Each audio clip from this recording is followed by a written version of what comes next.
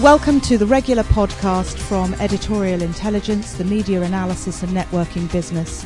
You can see all our broadcast interviews on our EITV channel on YouTube and editorialintelligence.com. Okay, good morning. I'm Julia Hobsbawm from Editorial Intelligence. I know that most of you know who I am, but we are being podcast, so for the purposes of the recording, Dave then knows which edit to do. Welcome to this event. I'm incredibly grateful to Somerset House Trust and Gwyn Miles for hosting this morning. Those of you who don't know this place as well should come here more often. It is the most extraordinary space, and we're very pleased to be hosting this particular event here. I'm also very happy that this event is in association with Channel 4. EI runs its events a bit like a club, and increasingly we're forming partnerships with interesting organisations that also want to share what they're doing with our members. So I'm pleased that Channel 4 is doing this event with us. What do we like to do with events? Well, we like to take topics of interest, of resonance, of the moment, and discuss them not just with an illustrious panel but with an illustrious audience. And I think it's fair to say you have all been hand-picked for your interest and relevance to arts and culture, and I know that we're going to hear from you as much as from the panel.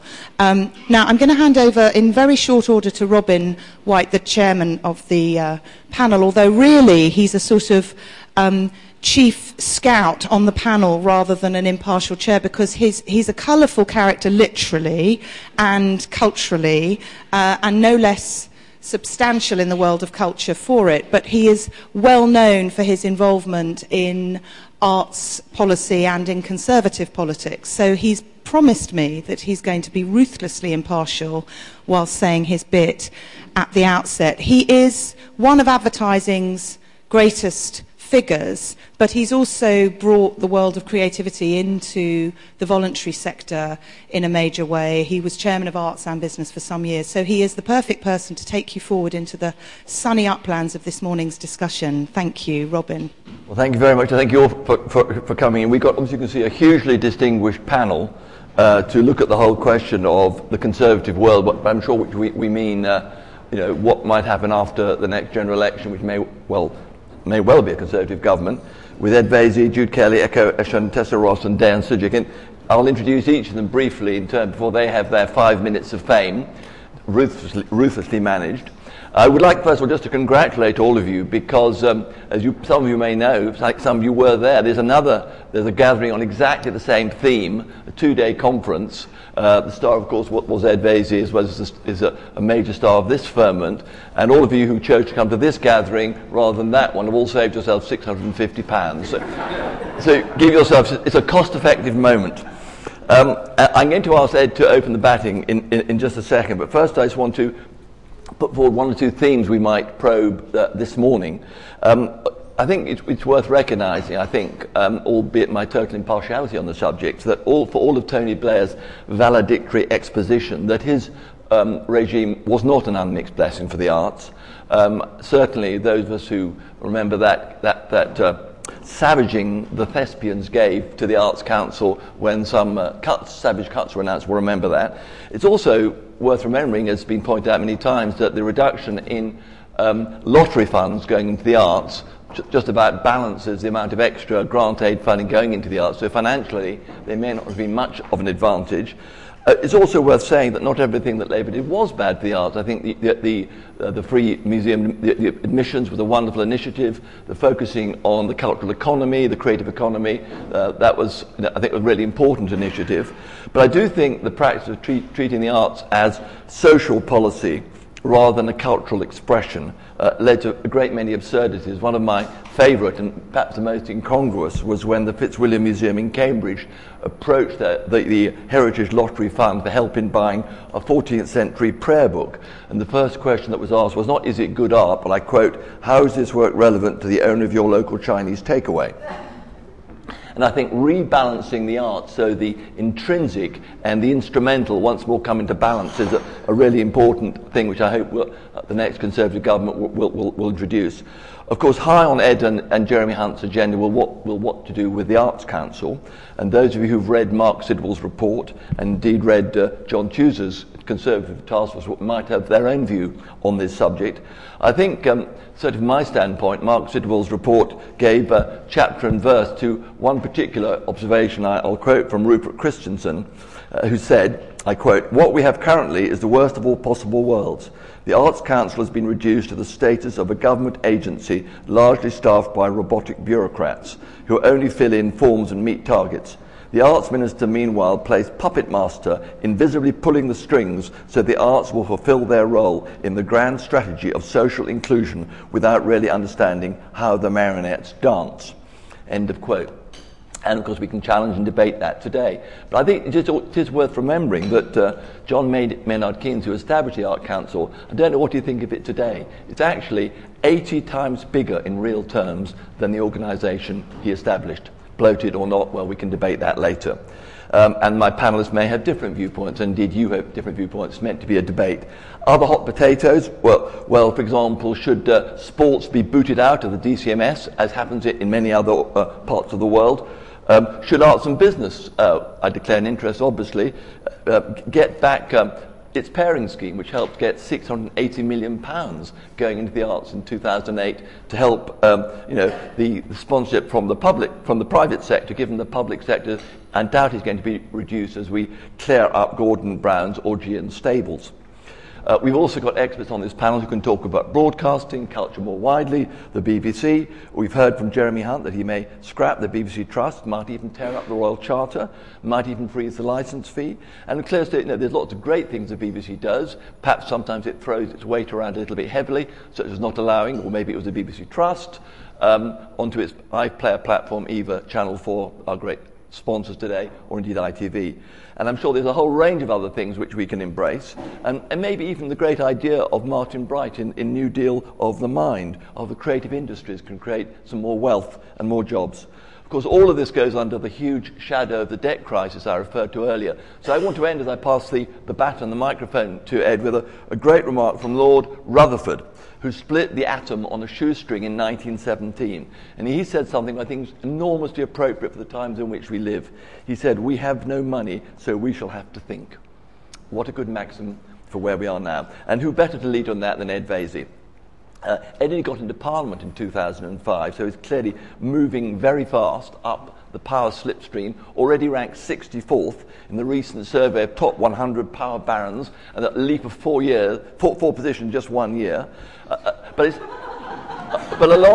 along with Jeremy Hunt, it's absolutely clear the arts is no longer a B stream anymore for Conservative politicians. This is very much an A team.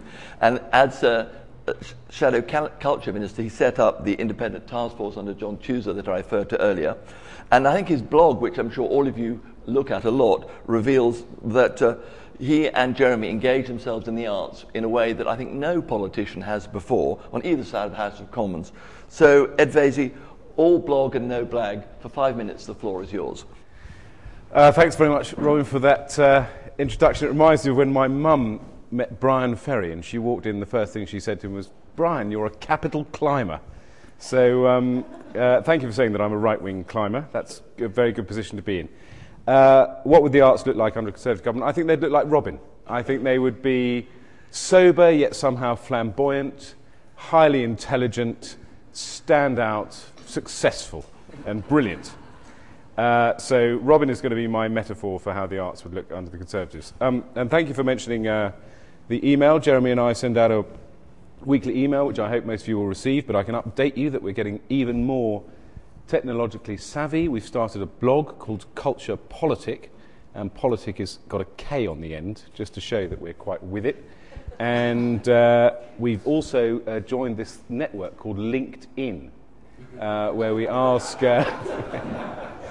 I'm told it's a social network for business people, and we ask questions on it. And yesterday I asked a question about what to do about illegal downloading, and I might ask the question next week: should the arts look like Robin White? But we'll take a view on that. Briefly, a run around their houses where we are in terms of our policy development. As you know, we're very committed to culture in this country. I think it's fantastically important. We will work very hard to do the best we can by it, and that means, first of all, recognising the importance of the mixed economy in the arts. I go on and on. In fact, I was quite worried that the speech I gave yesterday looked almost identical to Alan Davies' speech, and we hadn't cross-referred. But we both made the point, which I think is absolutely right, that the arts, I think, have a very unfair image, as it were, in the body politic, that they are somehow these subsidy junkies that sit like chicks in the nest waiting for large checks from government. In fact, that's completely untrue. What I like to say, the arts are probably the most efficient public sector institutions in this country, which is a very clunky phrase, but it makes the point that most of these so-called subsidised organisations only receive about a third of their funding from government. They raise the rest through sponsorship. I'm getting some kind of weird world in terms of the microphone, in sponsorship and selling tickets and so on, and they work extremely hard to do so.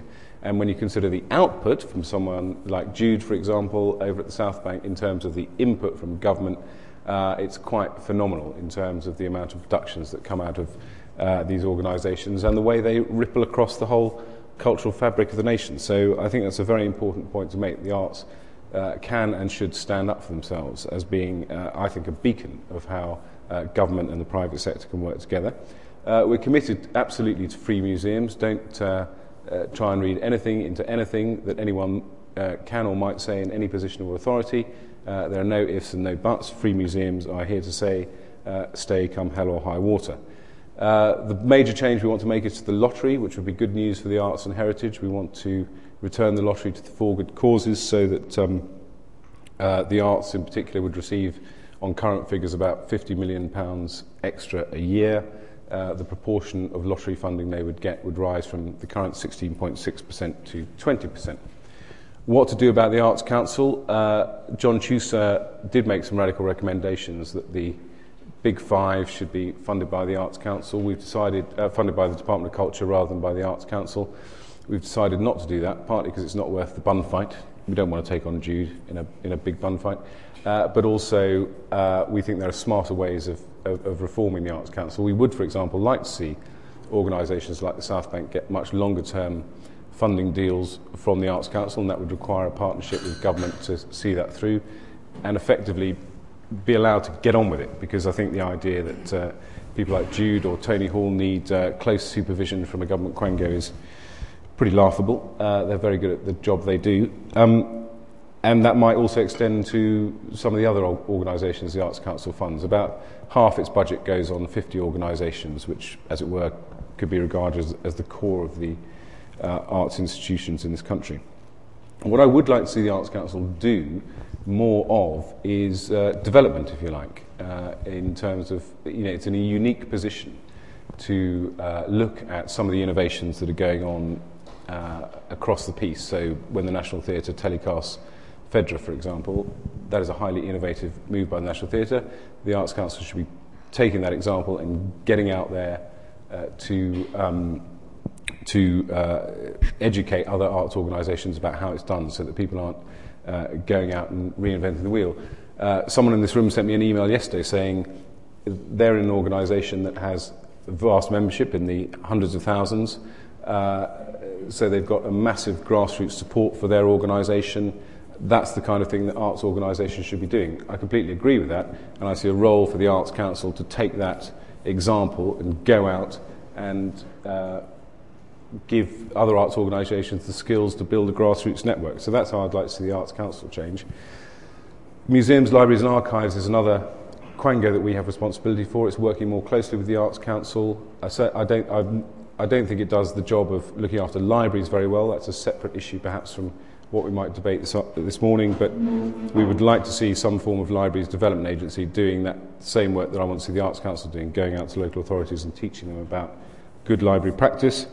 Gift aid and philanthropy, as you know, we want to simplify gift aid, and we're looking very hard at being able to give works of art when you're alive, but obviously that's subject to financial constraint. Finally, as you may have read in the Evening Standard yesterday, I want Led Zeppelin to headline the Cultural Olympiad. because I'm quite middle-aged and I couldn't name a single band that any of you might listen to, but all recommendations are welcome. The point is that I'd like the Cultural Olympiad to be a much bigger party for London and the Olympics than perhaps a sober, worthy affair. But I am having conversations with Tony Hall about that, who seems very open to my slightly wacky ideas. So that's a run around the arts. I don't know whether you want me to stray into broadcasting. We could be here for hours if I do that. Well, just a couple of mouthfuls of wisdom. Well, I wouldn't go that far. But certainly, I mean, I don't want anyone, again, I think the press, as we know, can sometimes be mischievous, which is extraordinary, I know. But the idea that we're taking on the BBC is laughable. I mean, we're huge fans of the BBC, but there are certain points that need to be recognised. First of all, the size and scope of the BBC is immense, and it is damaging the broadcasting ecology. So the BBC needs much clearer guidelines about the kind of things it should be doing. We don't think the BBC Trust is providing that. We want a stronger external regulator of the BBC.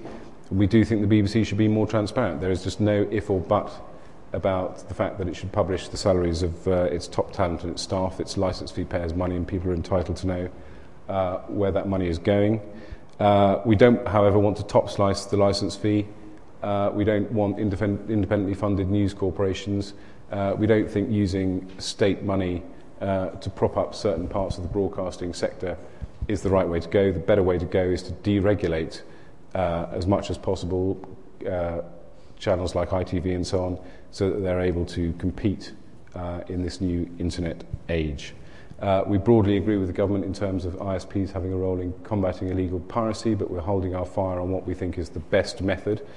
As an opposition, it's our duty to cross-examine the government on whatever proposals they come forward with, and that's what we'll do when the Digital Economy Bill comes forward. And we don't support the telephone tax for broadband. We think there are much smarter ways of bringing private investment in to ensure that we get super-fast broadband rolled out across the country.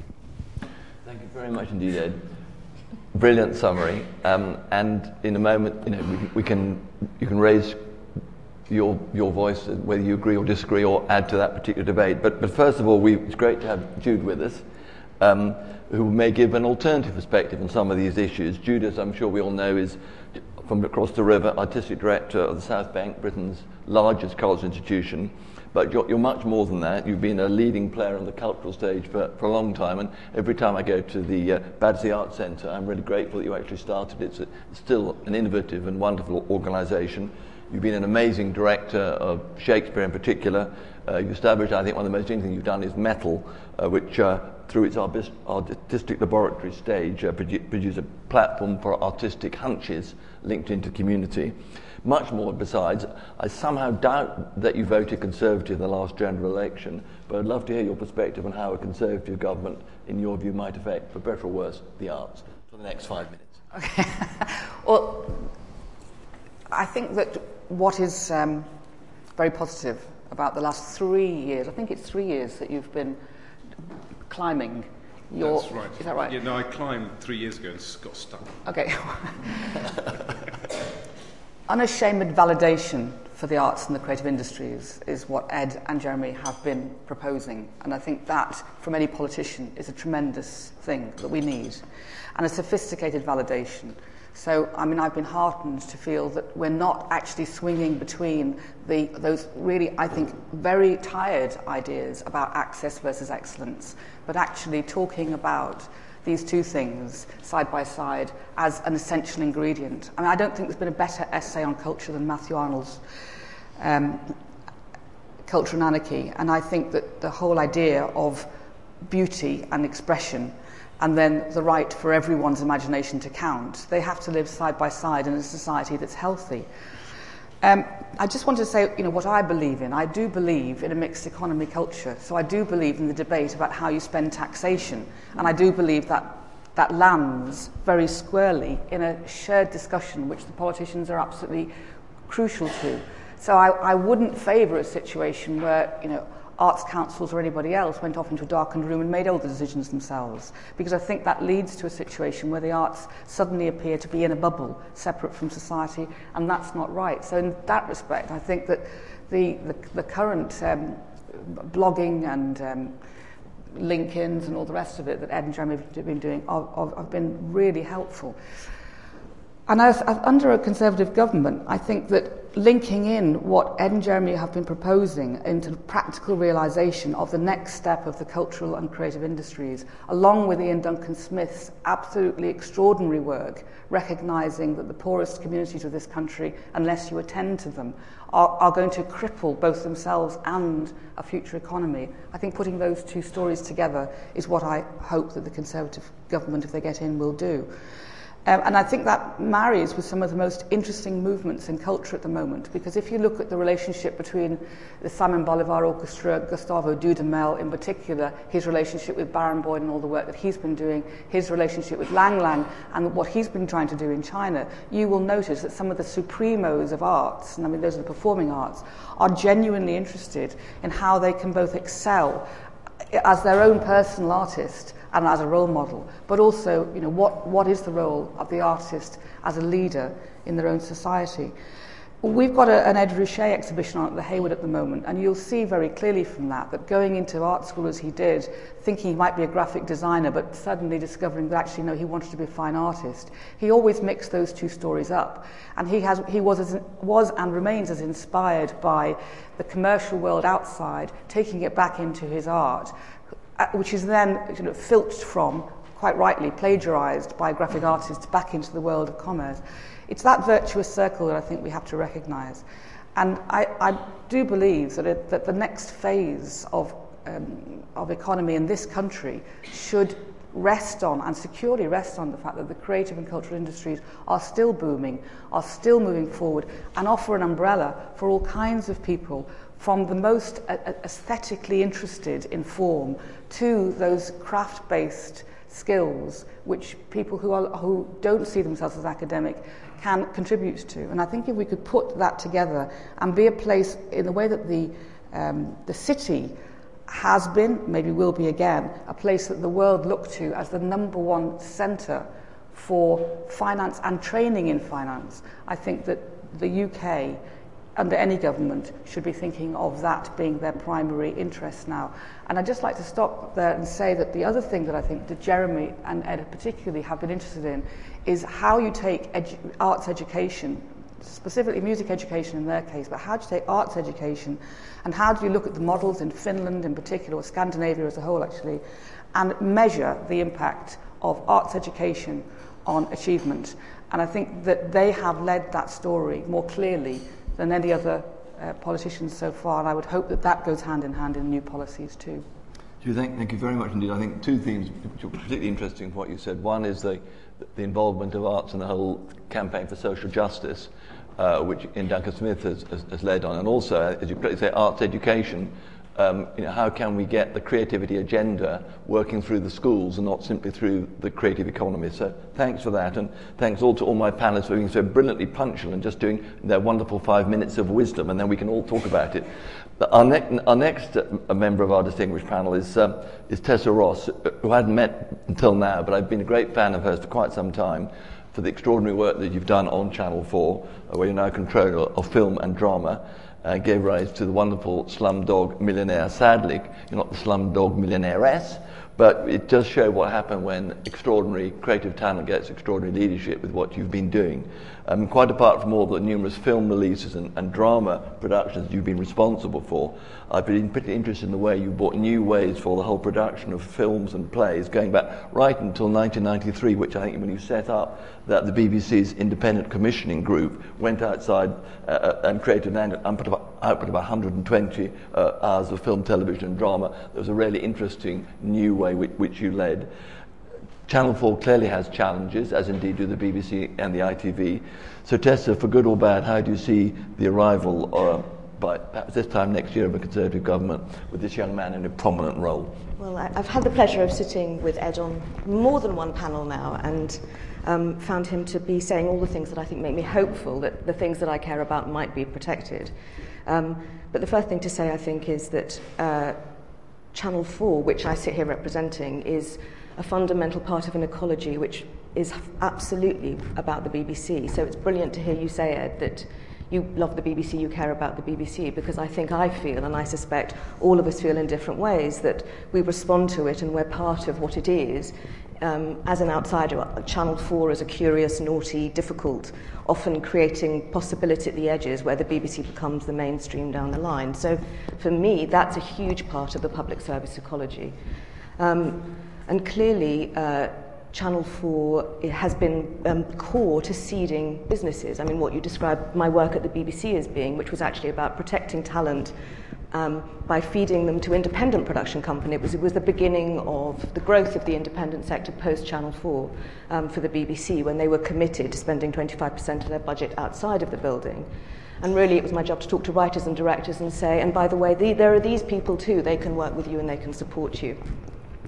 But fundamentally, in terms of policy, where film and Channel 4's future are concerned, and film is a tiny, small proportion of what Channel 4 spends on programming, the single most important thing for us is that Channel 4 is protected as a public service broadcaster, that it is absolutely, with or without public aid, other support, protected to do what it does, which is to raise money from the commercial sector through advertising and to deliver with quality is its highest ambition. And much of the conversation over the last year or two has been about why we don't have enough money. But the truth is, we have enough money to be safe and sure and survive. It just means we do a little bit less and a little bit better and find greater and stronger partnerships outside. And film is a really strong crystallization of this. And in film, public money and protected public money, which exists in the form of a tax credit for film, and which Ed has said before that he will protect and believes is working well, the Film Council, which is a public body funded by lottery money, and the BBC and Film 4 form the absolute cornerstones of public money for film in this country. And what that means to me is the freedom to start little seeds of ideas, which only when they're delivered down a huge long line, which could be over 4 or 5 years, become viable, become valuable, become monetized. And of course that's becoming different in this new age where every CEO of every broadcasting company is standing up and saying, yes, the world has changed. Instead of waiting 6 months, a year, 2 years to wait for the cinema to open and the DVD to come out and television to eventually acquire on Sky or on terrestrial television that film, you can now at the click of a button have it on the internet at the same time as you go to the cinema, and the audience will choose how they watch what they watch. And that is a huge, huge fundamental shift in our industry, which we've got to get through across film and telly. But in film particularly, because the event has been such a huge part of what we do, protecting the seed of that event, the writer, the director, the process of thinking and imagining, is going to be the thing that buys us our future. And I've always said to every company, your future is in your development. And as Ed describes the Arts Council's possibilities, I absolutely agree that spending money on ideas early on, it's all baby seed, will buy us 10 or 20 years of great product at the other end. So that's a very quick summary. Thank you very much indeed, Tessa. And you can talk to Tessa, talk about some of those interesting points you made at the end of this first round. Now, Dan kindly contributed to a slender volume I wrote on art sponsorship and the brain, and that is in fact the least amongst his numerous and erudite, informed and engaging writings on the subject of design and architecture.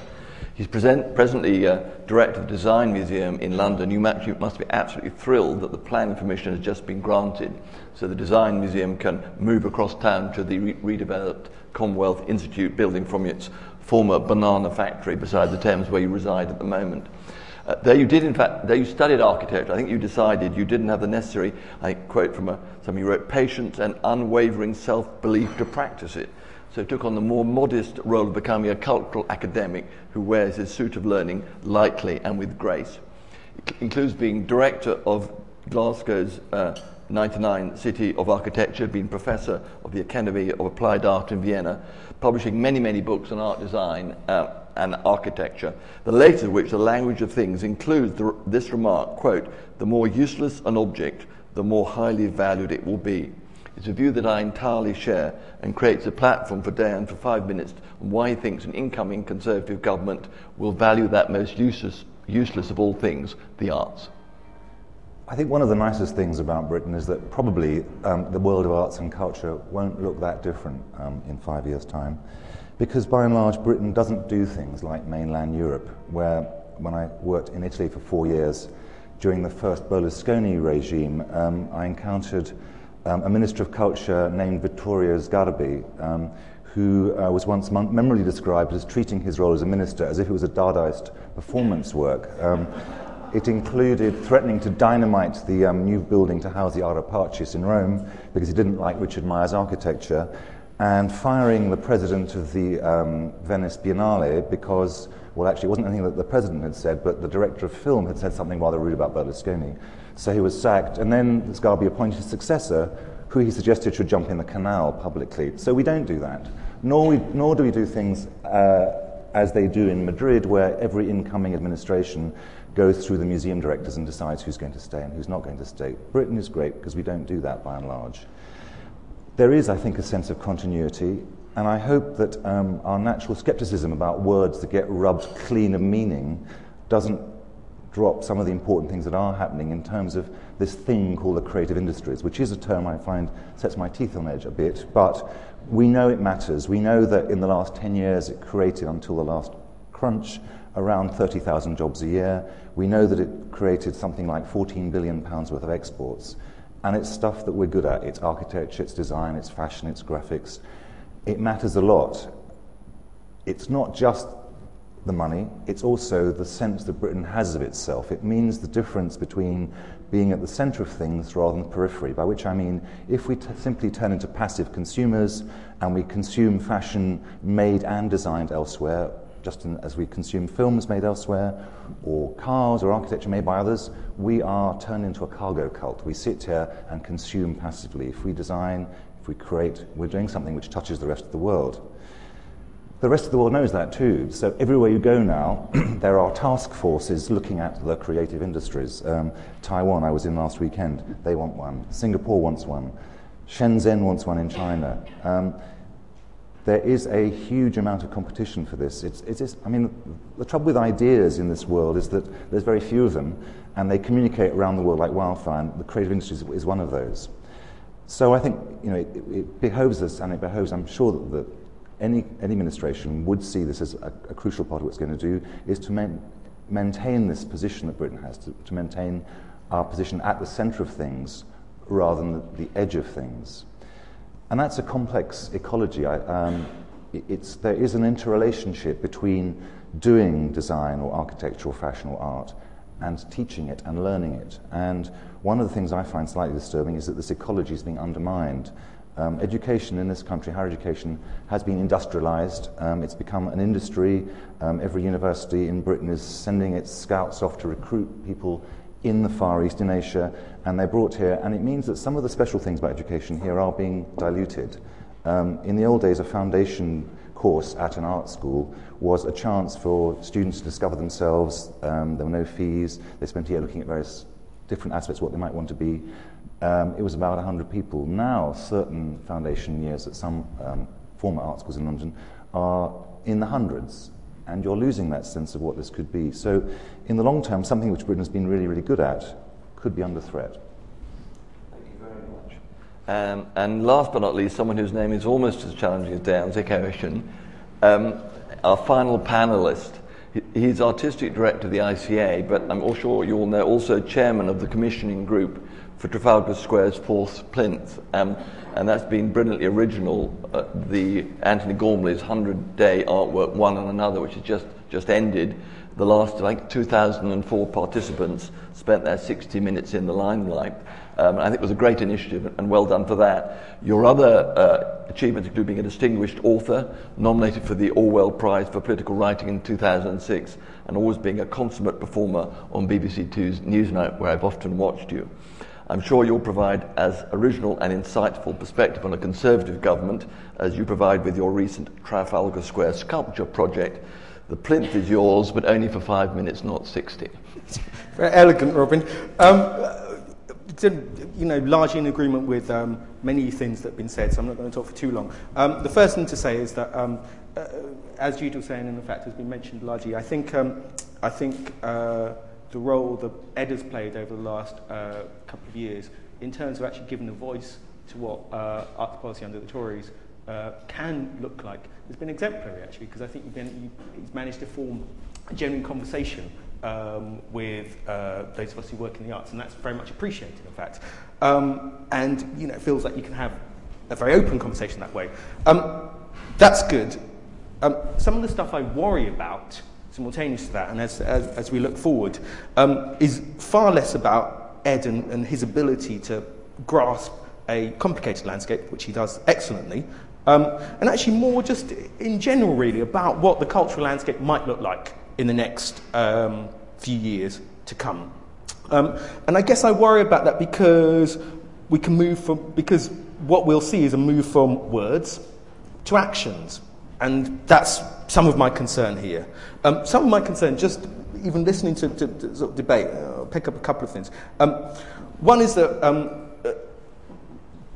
this government, potential next government to come, has been very good at highlighting some of the significances of creative industries. The stuff that I'm concerned with, it actually isn't per se creative industries, design, fashion, and so on, but actually is the more evanescent stuff, is art, is culture. And that's always much more difficult to pin down in terms of its social value.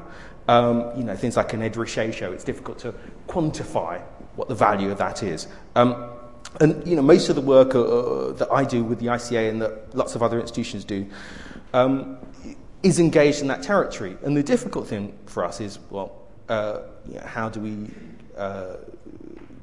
make a case for that when it comes to government? And I think much of what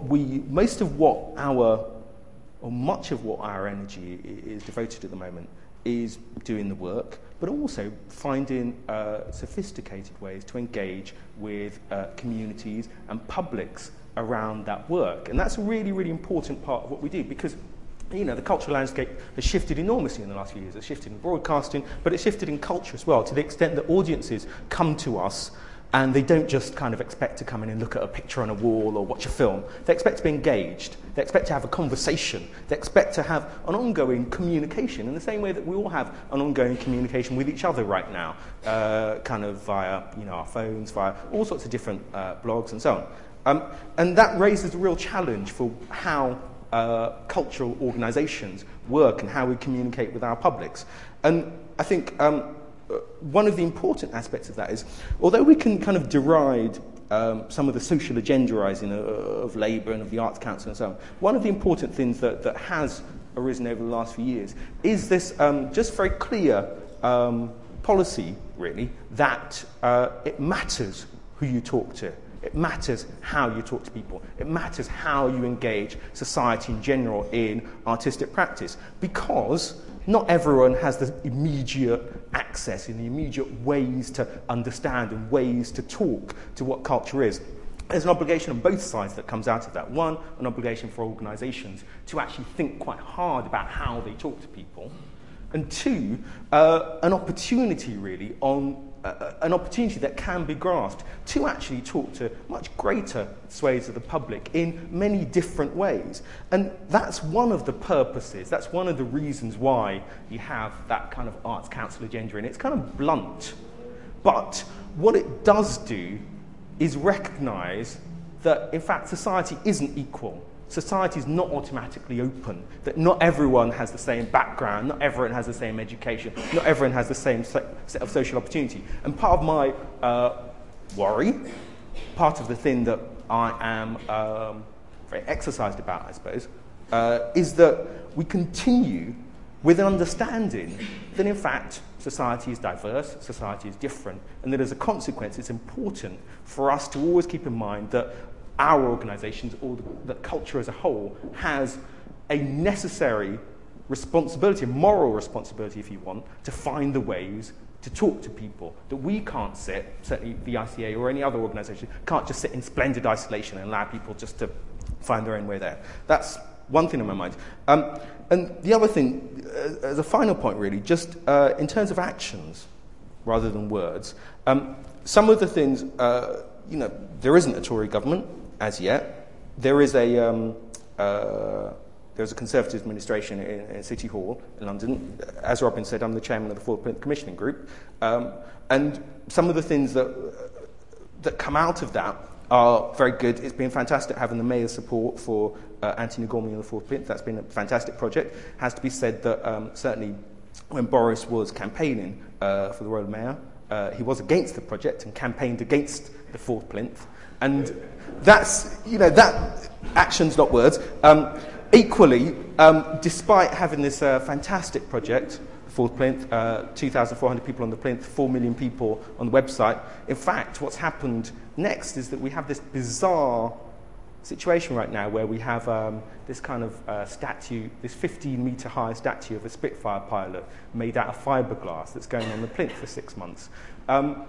It's nothing to do with the Fourth Plinth Project. Our aims are to create a world-class programme of contemporary art sculpture, of contemporary art, contemporary public art.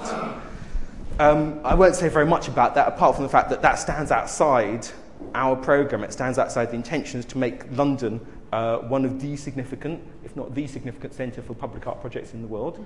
And the notion somehow under a Tory administration that you can elide from something as significant and as exciting as Anthony Gormley's project to, like I said, a 15-metre fiberglass statue of a Spitfire pilot seems to me something of a shame, and it seems to me something that undermines some of the potential that we have as a society to create culture and establish culture as a significant aspect of who we are and how we live, because that statue isn't that, it seems to me. Thank you very much for reminding us, of course, that we have got, with Boris, a Conservative leader of part of Britain at least, and that reminding us too that sometimes a Bullingdon boy can be reformed. We've had, I think, a really rich menu of things. I'd just like to remind you of some of those themes, and then we hopefully can extract contributions from each of you. I think from Ed we got a very good and succinct summary which shows a sympathy for and commitment to the arts in every sense, and I think all the panellists recognise the positive and indeed committed approach of the Conservatives, which I know we all welcome. I think Jude really stressed the way in which, in fact, demonstrated there is a sort of cultural consensus on a whole range of issues. And I think it's particularly interesting to look at the areas of social justice in the arts and the areas of arts education, which I think could have more focus, and perhaps we can have a bit of a conversation about that. I think from Tessa, it's very useful to get from a practitioner to stress again the value and central role of the BBC in the public service ecology. And indeed, the commitments of Channel 4 to outstanding programmes. I'm sure many people have asked before about things like Big Brother and how that all fits in. We can discuss that, no doubt. I think, Dan, it was very interesting to get the whole sense of this continuity of culture between governments in this country. I wonder, in fact, if there's too much agreement on this platform, if we want to stir it up and look at some of the points of disagreement. But also the stress on how our education has become industrialised, the complex ecology, and are we getting the right sort of stimulus of young people coming through into the cultural industries. And then really important to raise the question, the difference between words and what actions actually come about. The crucial need to engage with the community, which again I think the Labour government has led the way. I personally think the social policy has gone too far, but certainly it was a step in the right direction. Maybe we need to tiptoe back from that brink. And of course remember and always mention at all gatherings, mention Boris as an interesting and stimulated project of art in his own right. So what I'll do now is throw the microphone to all of you. This is being podcast, so please do wait for the microphone to reach you. Then if you could say exactly who you are, because even if we recognise you, the viewers throughout the world to which this will be transmitted will not know from your voice exactly who you are.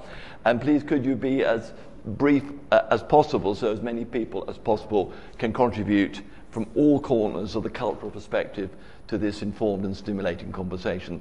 So, ladies and gentlemen, the floor is yours. Who is going to be the first to grab the microphone? We have a volunteer right there.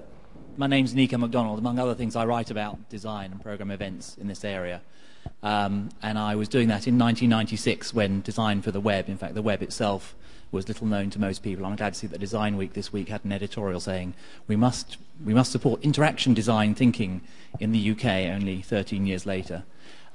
If you wouldn't mind, could I quote John Tusser on a subject of arts and elitism, which is a subject I'm surprised hasn't come up here. I know it's a hackneyed subject.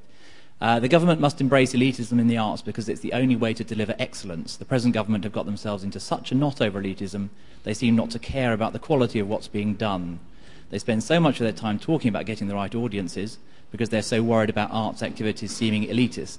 and that becomes self-fulfilling, is his conclusion. I think this is a crucial subject because New Labour has been very wary about talking about elitism, and it's also been very instrumental in the way it uses the arts. And I'd be interested to get Ed's reaction to Munira Mirza's comments at a lecturer at Southbank University, who works with Boris Johnson, although she's not Conservative as far as I know, on politicians attacking culture for not being socially useful enough, which has been a key theme of arts policy under New Labour. And she argues that we need to have the best for the most in her Cultural Metropolis document. And finally, Ed, we haven't talked about design very much. My experience, and this is Viz Dayan's comments, is that although Britain leads the world in design in many ways, it's quite backward-looking in the way it addresses design, particularly design for future forms of interaction. And designers are quite unworldly, unlike designers in America, Italy, where Dayan talked about, or China, in my experience. Do the Conservatives have a policy about design futures and the creative industries? 3 questions wrapped up there, which I'm sure Edward can answer those. And then maybe I'll ask one of my other panellists to chip in. Ed, what is your response to that? And John Tudor's remark about elitism. Yeah, I think it's important to be clear about what we mean by elitism. I mean, I think what we want is excellence in the arts, and I think James Purnell recognised that when he commissioned the McMaster report. And what we're against is, as you would expect, this idea that the arts are simply there as an instrument of social engineering, if you like. But I think, what Echo was saying, one mustn't lose sight of about the arts being open to as many people as possible. And I think a number of things arise out of that. First of all, the idea that Echo or Jude or others are not, sitting in their organisations thinking we want as few people to come as possible is absolutely laughable. And these organisations do an immense amount of, I won't use the word outreach. I can't remember.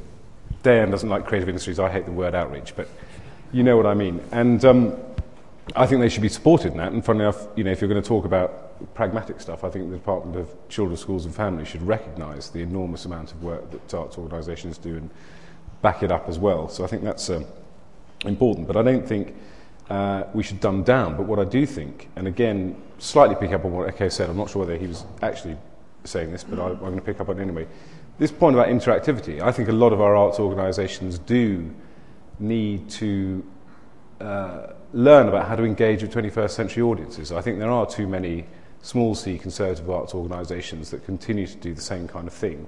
And again, I think that's where the kind of Arts Council comes into it. The Arts Council's got a relationship with Echo, it's got a relationship with some of our orchestras and so on, and I suspect one could be surprised about how many people working in the arts as a whole don't know each other and don't have these conversations. And one thing I'd like to do, which is not some kind of government policy, but I'd like to get a clash of ideas. Robin was saying there's too much agreement around this table, but I think that there's not enough dialogue between cutting-edge arts organisations and arts organisations that are quite happy to rest on their laurels, and everyone needs a bit of shaking up. So I think that's important. Do we have a design policy? Careful how I phrase this. I've begun to engage with the Design Council. One of the problems, I think, with design, well, not a problem, but a Whitehall problem, if you like, is that it kind of sits between these two departments, Biz and Department of Culture, and there's a kind of policy debate to be had that is design a kind of aspect of industry and manufacturing, or is it creative, or is it both, and how do you marry those two things? It is interesting you mentioned America, which wants to now create its own design council. The Chinese are desperate to catch up on design. So again, without wishing to appear all things to all people, basically our design policy would be to ensure that our lead in design, if I can put it that way, and Dan may disagree, is maintained, and that we continue, that Britain continues to be a focus of design education and design policy. Thanks very much. Dan, do you want to add something to that? I think Britain is super good at this subject at the moment, and Ed's absolutely put his finger on it, that there is this chasm between how it's understood. Is it about selling more stuff, or is it about reflecting what we think is important in life? And I mean, the best thing about design is it's both. And I would say that the Design Museum in 1989 was opened by one Mrs. Thatcher, so clearly design does figure on the Conservative agenda somewhere. It certainly does. Jude?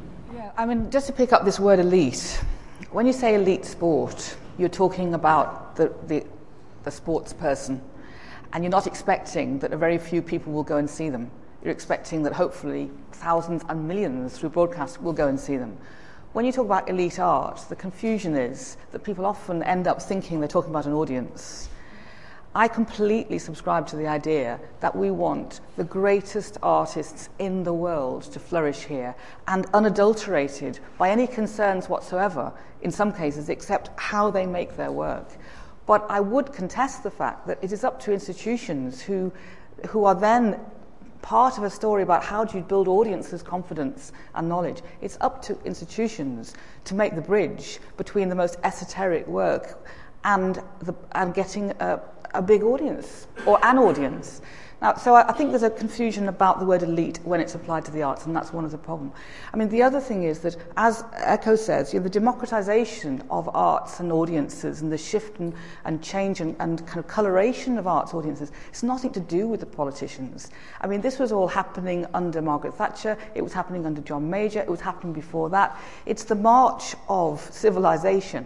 And what is really irksome is when politicians, and I include strongly what Labour did, when they kind of try to grab it for their own purposes and feed it back to you and say, in my case, feed it back to you and say, well, you will support this level of social intervention, won't you, because you believe basically in, egalitarian policies. I completely rejected so much of what was being done finally, just because of the simplistic nature by which it was being done and how it was spoken of, which is why I formed Metal, which is all about creative hunches and nothing to do with sort of testing in advance what you were going to create.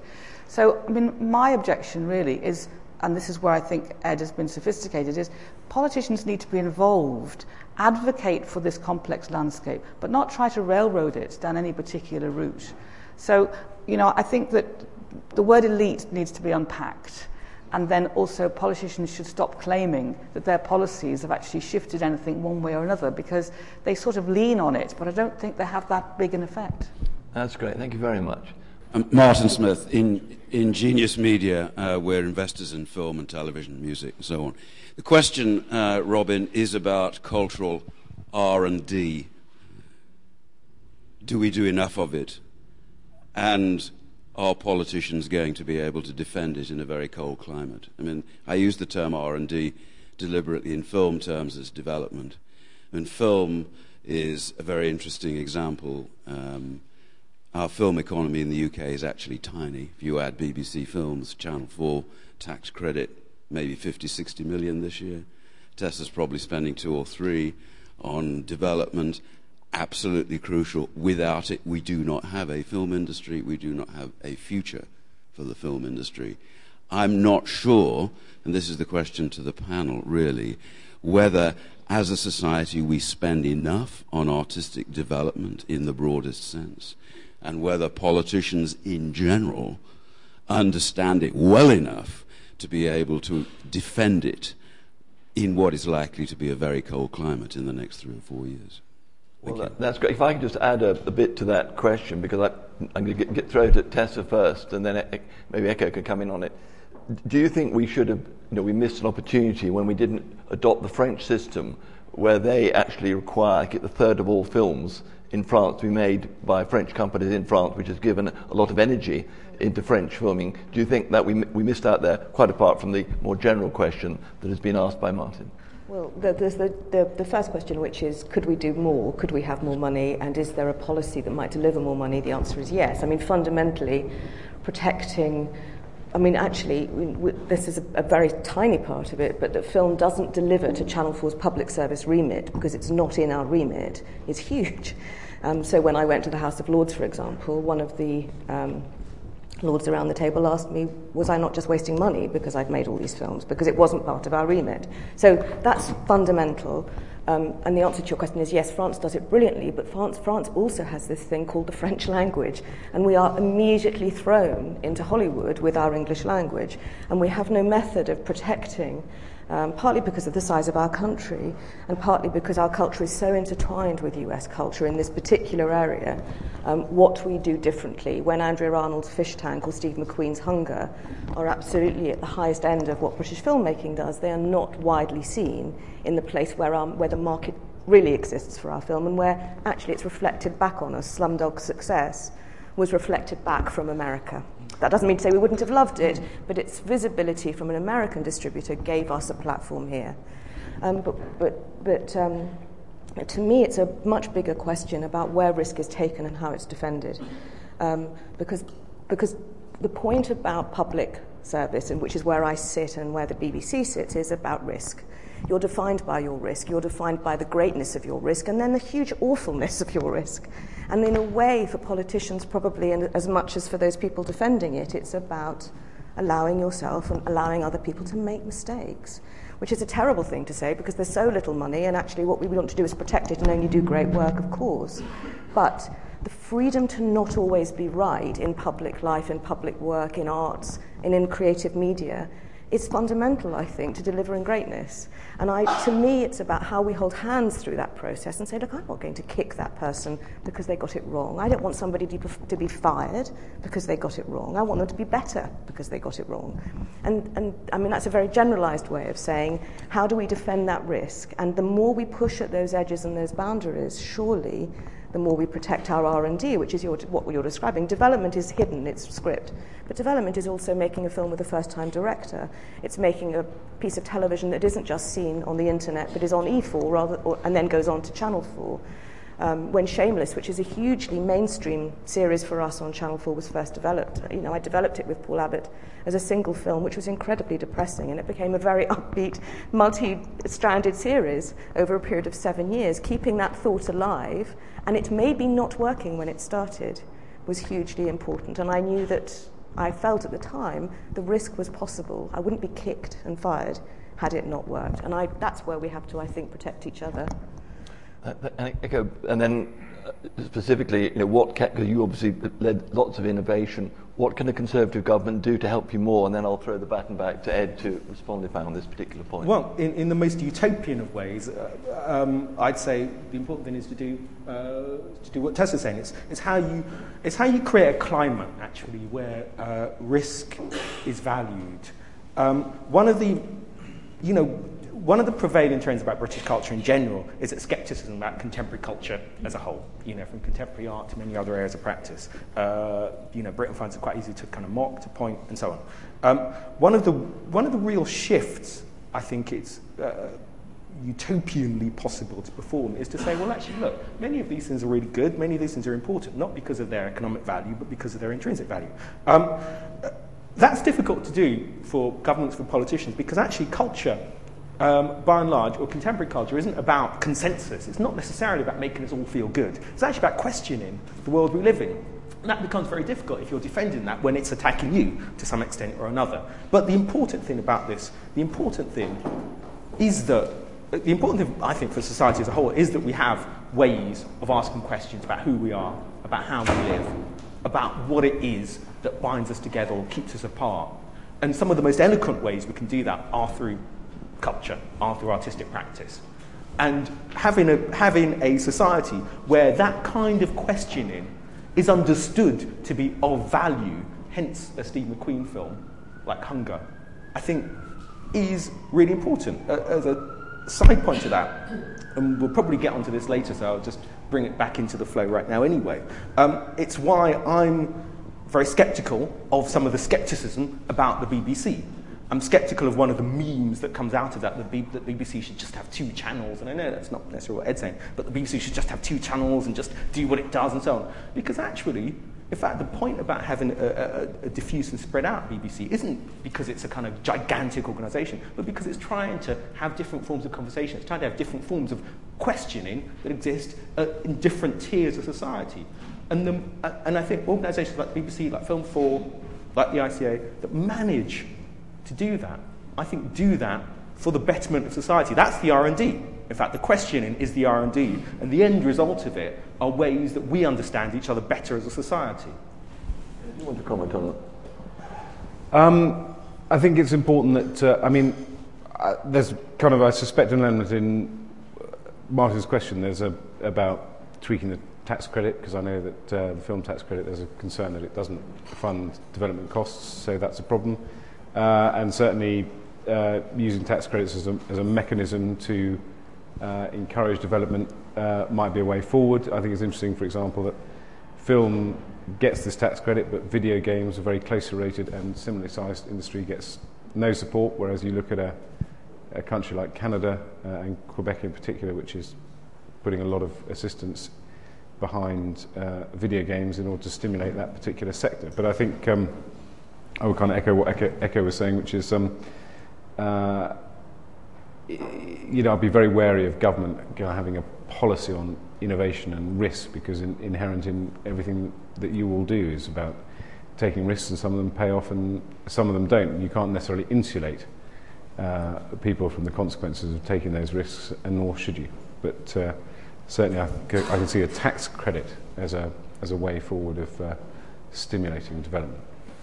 Maybe we have two questions. You can ask one, and then we can group them together so we can capture more questions. Well, it's really actually Julia Hobsbawm, Editorial Intelligence, to encourage anyone here representing small arts organisations to speak. Someone is just going to be behind me. I mean, one of the things I wanted Ed to comment on briefly is, in the end, a new government is going to have to make choices about funding. And small company X, Y, or Z that specialises in dance or drama or teaching is going to apply to someone for funding. And criteria is going to be supplied. And what happens if that criteria is not met, but in fact that cauterizes the flow of creativity to an entire community? Who is going to be overseeing that process? Because it seems to me that we're talking at a very high level about policy and about the big idea and about what kind of society we want and creativity. But what about on the ground?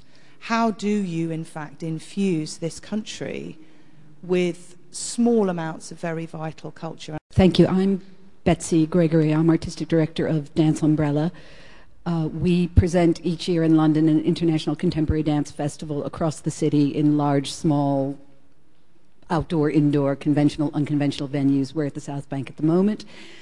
And my question relates to Julia's, really, and forgive me for being pointed and rather basic. Just to add to Julia's question, I assume, Ed, that you are fighting to retain the arts budget if you come into government. And what I'd like to know is what arguments are you using, and how successful do you think you're likely to be in the face of all the current economic pressures? Because, of course, the arts and culture, for a relatively small amount of money, delivers a huge bang for its buck. We, in fact, we are a regularly funded client of the Arts Council. We raise, again, as much as we get from the Arts Council and more each year. But without that support, we're nowhere. So could you just speak to both of our questions? Thanks. Well, I don't want to hog the platform when we've got so many experts on it. But, I mean, I don't want to get too much...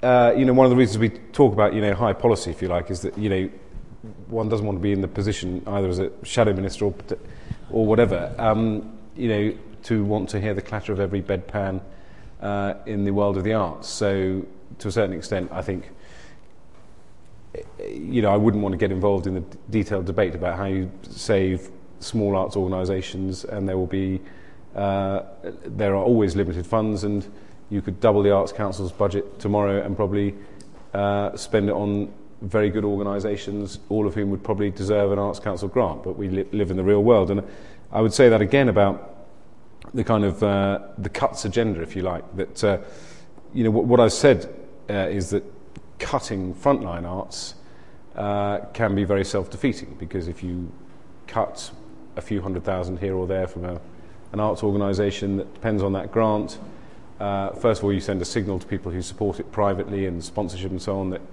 you're not committed to it, which is damaging. But the arts have long-term programmes they put in place which are important, and you're not going to get rid of the deficit by cutting the arts. I mean, if you cut the arts budget by 40 million, you're not going to make much of a dent in a £750 billion deficit. But having said that, I also think it's very important for the arts community to be realistic and sensible, if you like.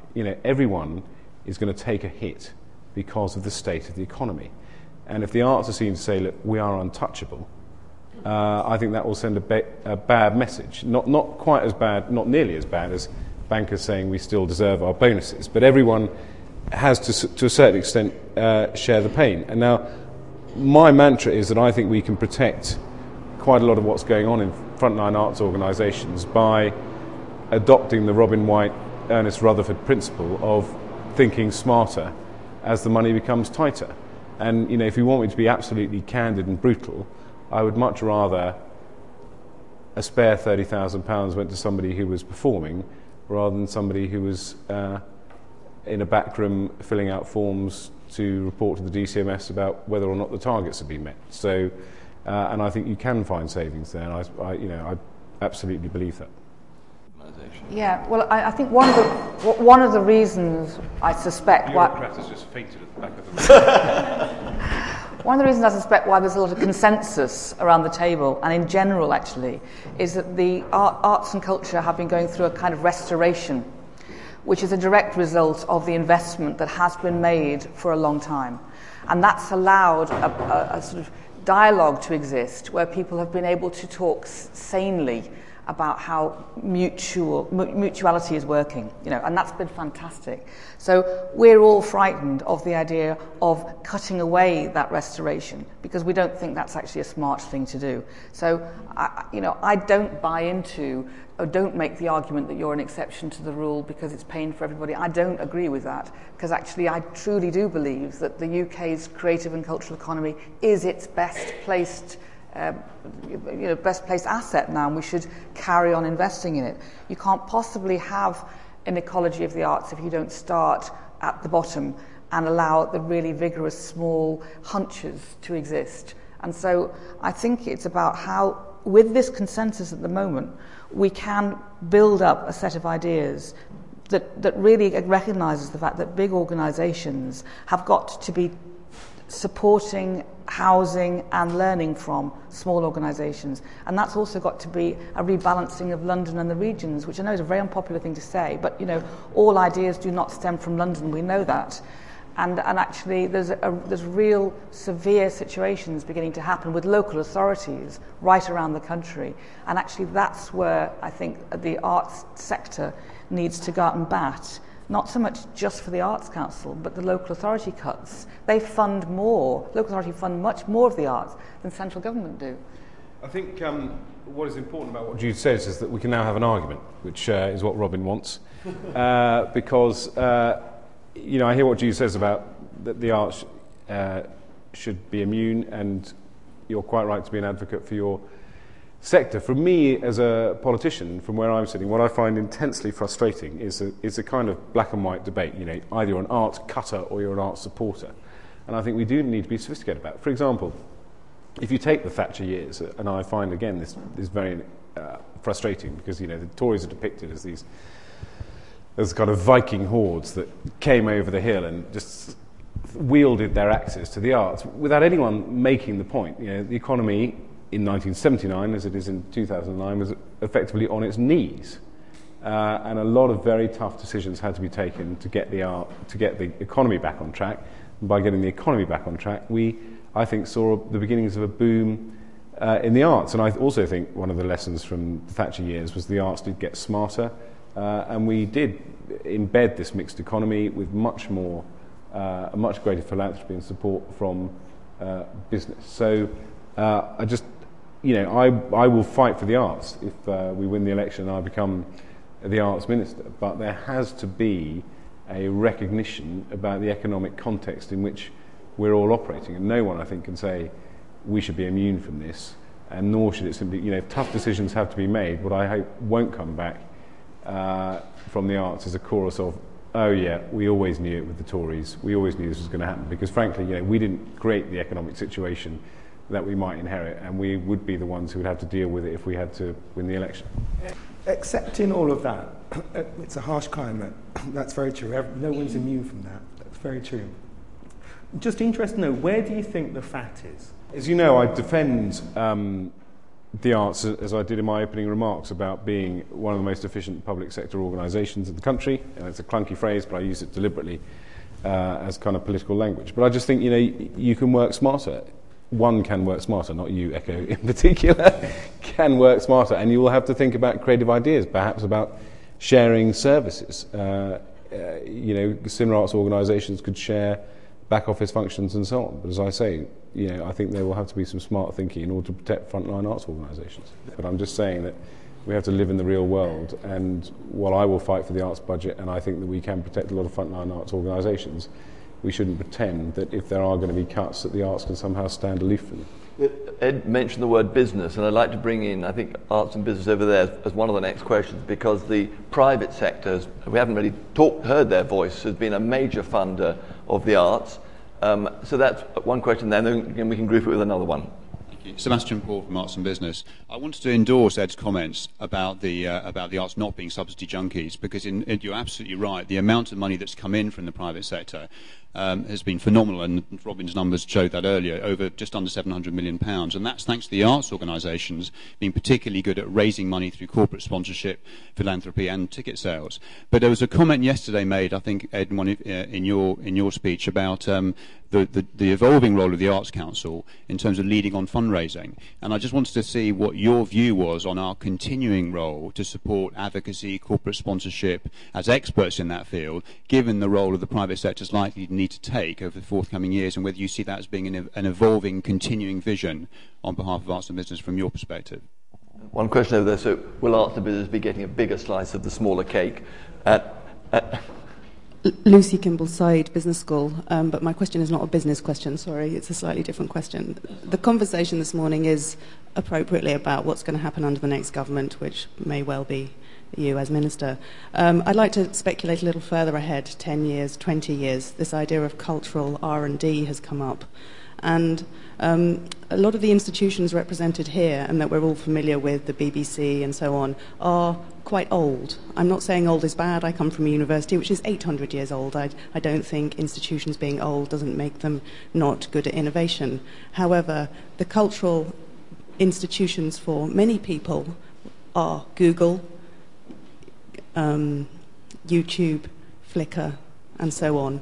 These are not physical entities, although there are physical things involved in their institutionalizing. So I'm interested in, it partly picks up Nico's question from earlier, what kinds of institutions might need to be invented as part of the ecology for a world which is networked and global, and where cultural experience is not just about being in a physical space. I'm not saying that you're not all experimenting with that, I know you are, but I'm looking, it's a radical, what are those radical innovations? What are you speculating about those, and what sort of policy might support those happening and being part of the British ecology rather than coming from somewhere else? So two great questions, one about business and the arts funding, and one about the world of the web. So I don't always pick on Ed. Let's start with Tessa, particularly on that, the new institutions, where they're going to come from, etc. Well, you're describing search engines as a cultural institution which doesn't create any content. So whilst I agree with you that people find so much, I mean, that's where a lot of people go searching, the truth is that what they search for is what we need to protect. And so in that R&D world, it seems to me that the most important part of what we do is going to be defining more and more. Part of what Ed was talking about in how we protect smaller institutions and find those partnerships with larger ones is also about how individually, as cultural supporters, if you like, R&D and developers and producers, we define more and more specifically and clearly what it is we stand for, so that those people who go to Google rather than to a cinema or YouTube to find the kind of bit of Channel 4 programming that they haven't got a television to watch it on, actually know what we stand for and can find it through that reputation, if you like, rather than anything else. But the single biggest problem that you describe, or that you look forward to, is that those are not investors in content. And we have to understand that either we say to those people, look, you want to be access to all, then naturally you have to give back to what it is you're giving access to.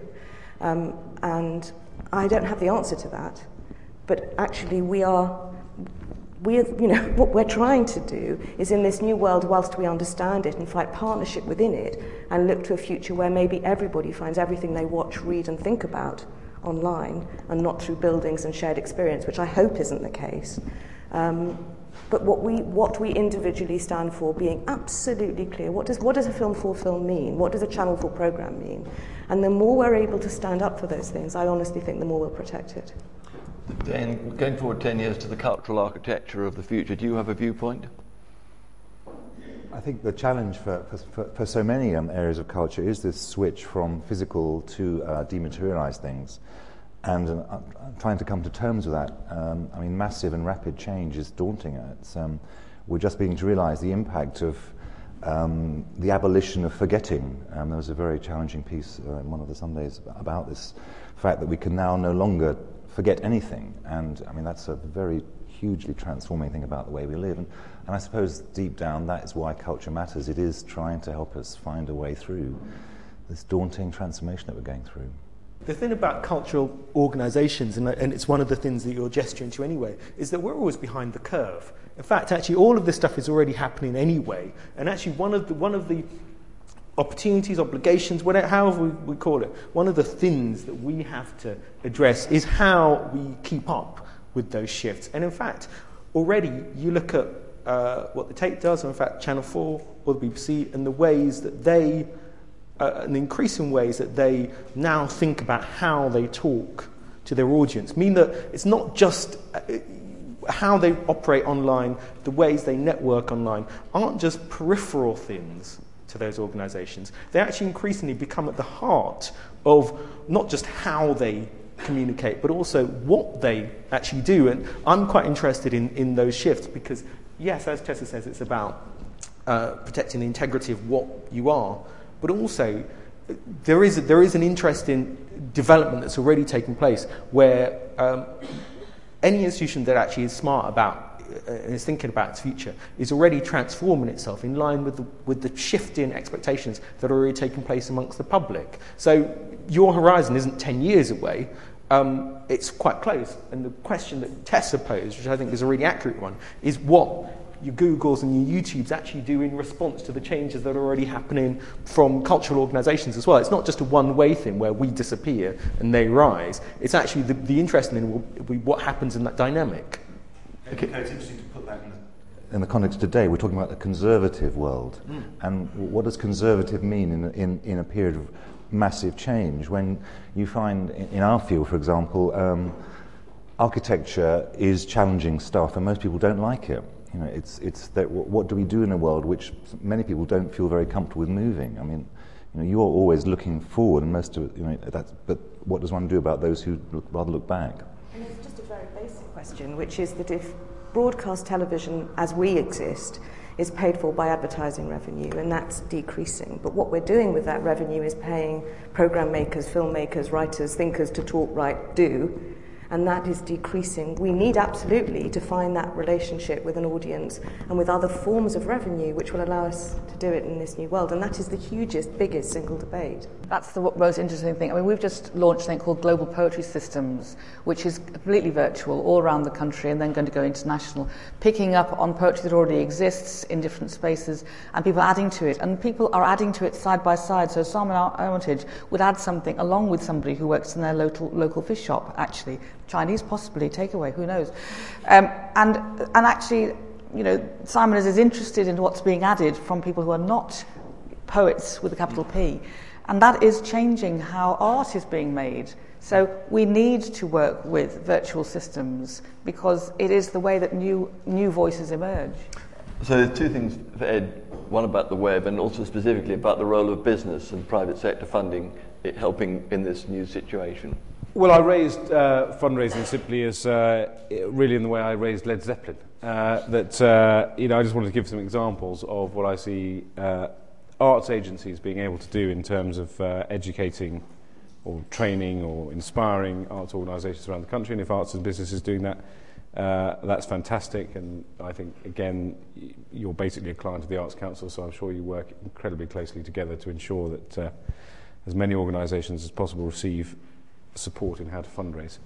As far as the digital world and change, and I mean, in a sense, what I said at the beginning was slightly contradictory because I was basically indicating that the top 50 arts organisations in this country which receive funding from the Arts Council should be preserved in ASPIC to a certain extent, and I think it's very important to guard against institutions which get funding then remaining forever and a day funded organisations that can, will take up whatever arts funding is available with absolutely no change, and that if you came back in 20 years' time and looked at who the Arts Council was funding, the list was exactly the same as it is today. I think that would be a tragedy.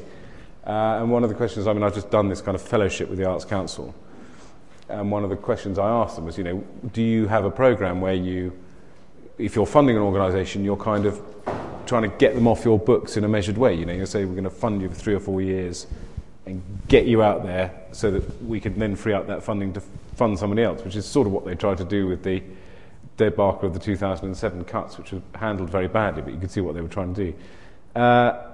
I thought my question was slightly kind of oddly received, as if to say, you shouldn't be funding these organisations. All I was saying is that I think there does need to be a turnover and a churn in terms of who the Arts Council funds. But everybody else was much more eloquent about how the digital world is changing the arts, so I won't comment on that. I think we've got time for a couple more questions. I must get you out of here by 10 o'clock.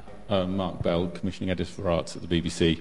I just wanted to chip in on the Google question, actually, just before we move along, which is that I think that the way the world, that virtual world works, is absolutely crucial that you have size. I mean, the reason why everybody goes on Google is it's the first place you go.